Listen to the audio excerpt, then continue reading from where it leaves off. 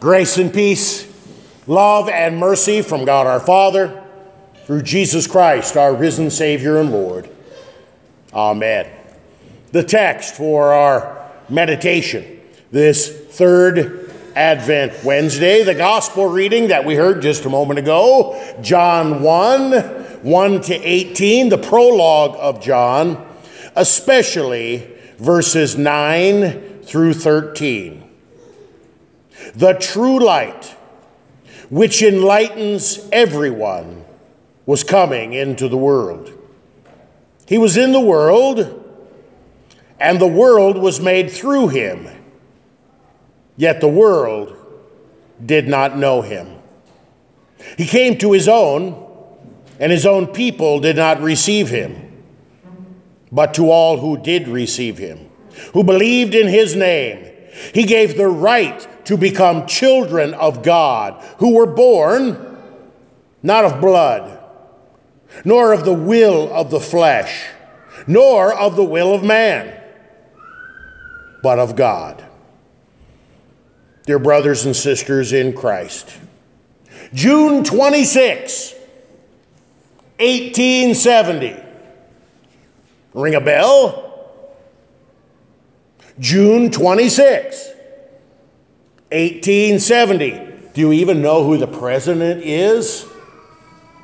Ulysses S. Grant. He's early in his first term. June 26, 1870.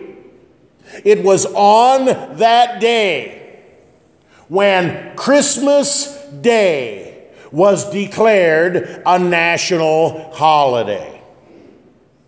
June 26, 1870. Roughly 150 years ago.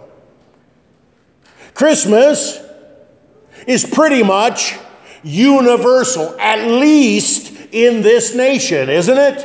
Everybody celebrates Christmas. Now, it means different things to different folks, but everybody celebrates Christmas. Everybody wants to get on the Christmas bandwagon. Everybody wants to save Christmas. Last Friday, Christmas Eve was declared a federal holiday, at least for this year. But unless you work for the government, it doesn't really mean much. Many people have taken Christmas Eve, or at least half of Christmas Eve, off for my whole lifetime. It's just the way it is. Everybody celebrates Christmas.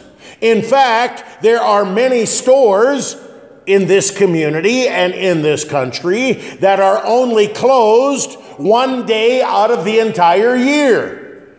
You guessed it, Christmas Day.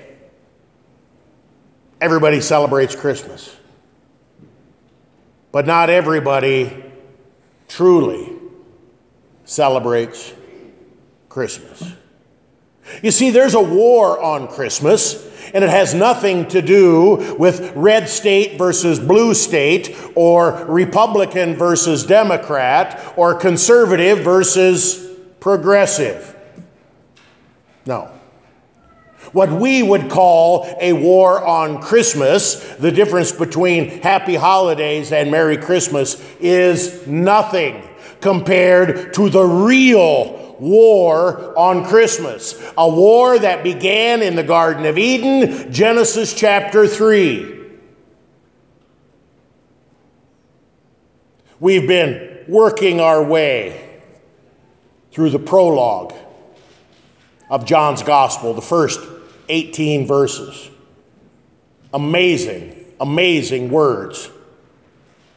We know that at the beginning was the Word, and the Word was with God, and the Word was God, and through the Word, everything that was made was made. Nothing was made that wasn't made through the Word. The Word is Jesus. Verse 14 teaches us that this Word, through whom all things, including you and me, were created, took on flesh and blood and made his dwelling among us. We call this the incarnation. The incarnation is what Christmas is about. The incarnation is why Christians celebrate Christmas. God taking on flesh and blood, because without flesh and blood, our Savior cannot bleed and die. No incarnation, no forgiveness, no salvation, no eternal life. This is why we celebrate Christmas. Is that why you celebrate Christmas? Oh, yeah, of course, Pastor. That and a Christmas tree, an exchange of gifts, and that special holiday meal, and traveling to see family. Well, maybe this year it'll be by Skype instead of by car. Chestnuts roasting by an open fire. Sleigh bells ring, ring, ring-a-ling, jing, jing, jingling along. You see, the world celebrates Christmas, and Christians celebrate Christmas. Christians can have a lot of fun with the things that the world does, all the trappings that come along with Christmas, as long as we don't get carried away and forget the real reason why we celebrate Christmas: the incarnation of our Lord. The second person of the Trinity, the eternal Word, the Logos, taking on flesh and blood, the wood of the manger giving way to the wood of the cross. Jesus, born to die, and then 3 days later, rising from the dead. You see, without Christmas, we can't have a Good Friday. Without Christmas, we can't have an Easter. It's all one. It's all one unit. It's the work of Jesus Christ for your forgiveness and my forgiveness, for the life of the world. Christians can have a lot of fun with the world's celebration of Christmas, but I guarantee you, most people in the world want nothing to do with the Christian celebration of Christmas. They hate it. They despise it. It's an inconvenient truth. Our text for tonight brings this conflict with regard to Christmas ever so clear in our minds. The true light, Jesus, the true light which enlightens everyone, was coming into the world. The true light, the light which gives life, the true light which no darkness can snuff out. The true light is coming into the world. This is the light that John the Baptist reflected last week. This is the light through whom all things were created 2 weeks ago. This light is coming into the world. How? In flesh and blood, tabernacling inside the womb of the Virgin Mary, coming to save us from our sin. The true light which enlightens everyone was coming into the world. He was in the world, and the world was made through him. Yet the world did not know him. My friends, why is it that the world does not know Jesus? Why is it that the world is so quick to pass on the real reason why Christians gather and celebrate on Christmas? Why is it when trees and tinsel and light and Santa replace Jesus, the manger, the cross, and the empty tomb? Is it because we're not clear enough with our witness? Maybe. Is it because maybe we, as the children of God, don't have things sorted out in our own lives, in our own hearts, in our own minds very well? One of the least attended worship services here at Good Shepherd throughout the course of the year is Christmas Day, the high and holy feast of the incarnation of Jesus Christ. Now, granted, many people come on Christmas Eve and then they're done with Christmas, maybe for the year. But Christmas Day, for many, has become an afterthought. Christmas Day, for many, has become a nothing. Christmas Day, for many of us, gets in the way of what we really think Christmas is all about. Pastor, we can't acolyte, we can't sing, we can't serve in church. Christmas is about family. That's when we open our presents. That's when we travel to our relatives. That's when we cook the big meal. Christmas, or at least the celebration of the nativity of our Lord in God's house, hearing God's word, receiving God's gifts, can be very, very annoying, even to the people of God.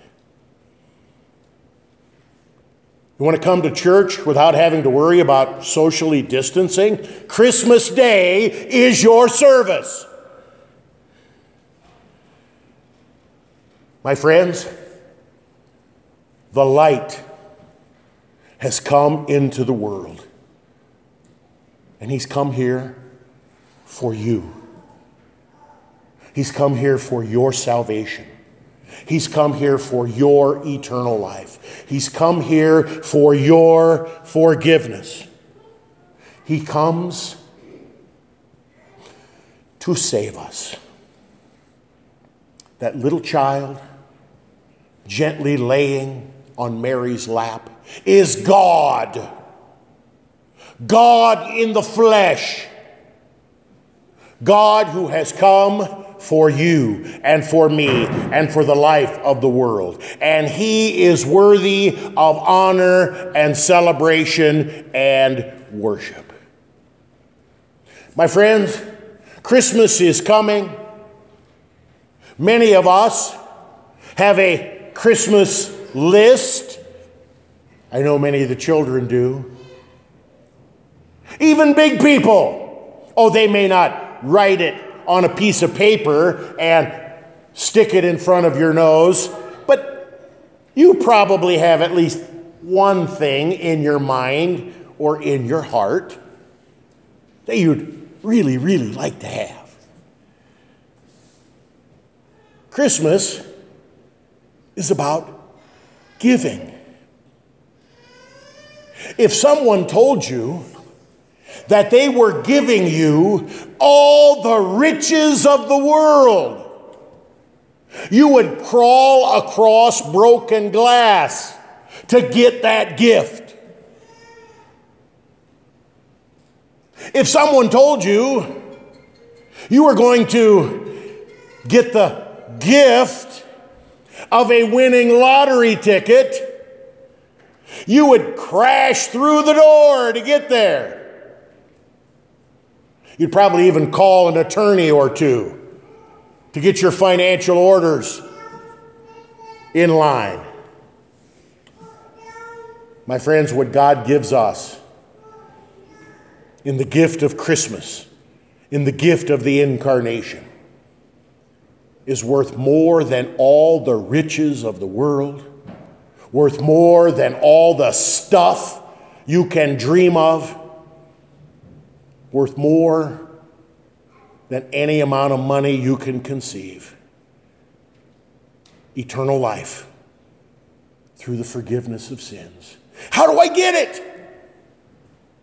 Where do I go? How do I sign up? My friends, John, through the inspiration of the Holy Spirit, teaches us that even this, the faith to cling to the promises of God, the faith to believe in the incarnation of our Lord Jesus Christ, the faith to believe in the forgiveness of sins, life, and salvation earned from Jesus is pure gift.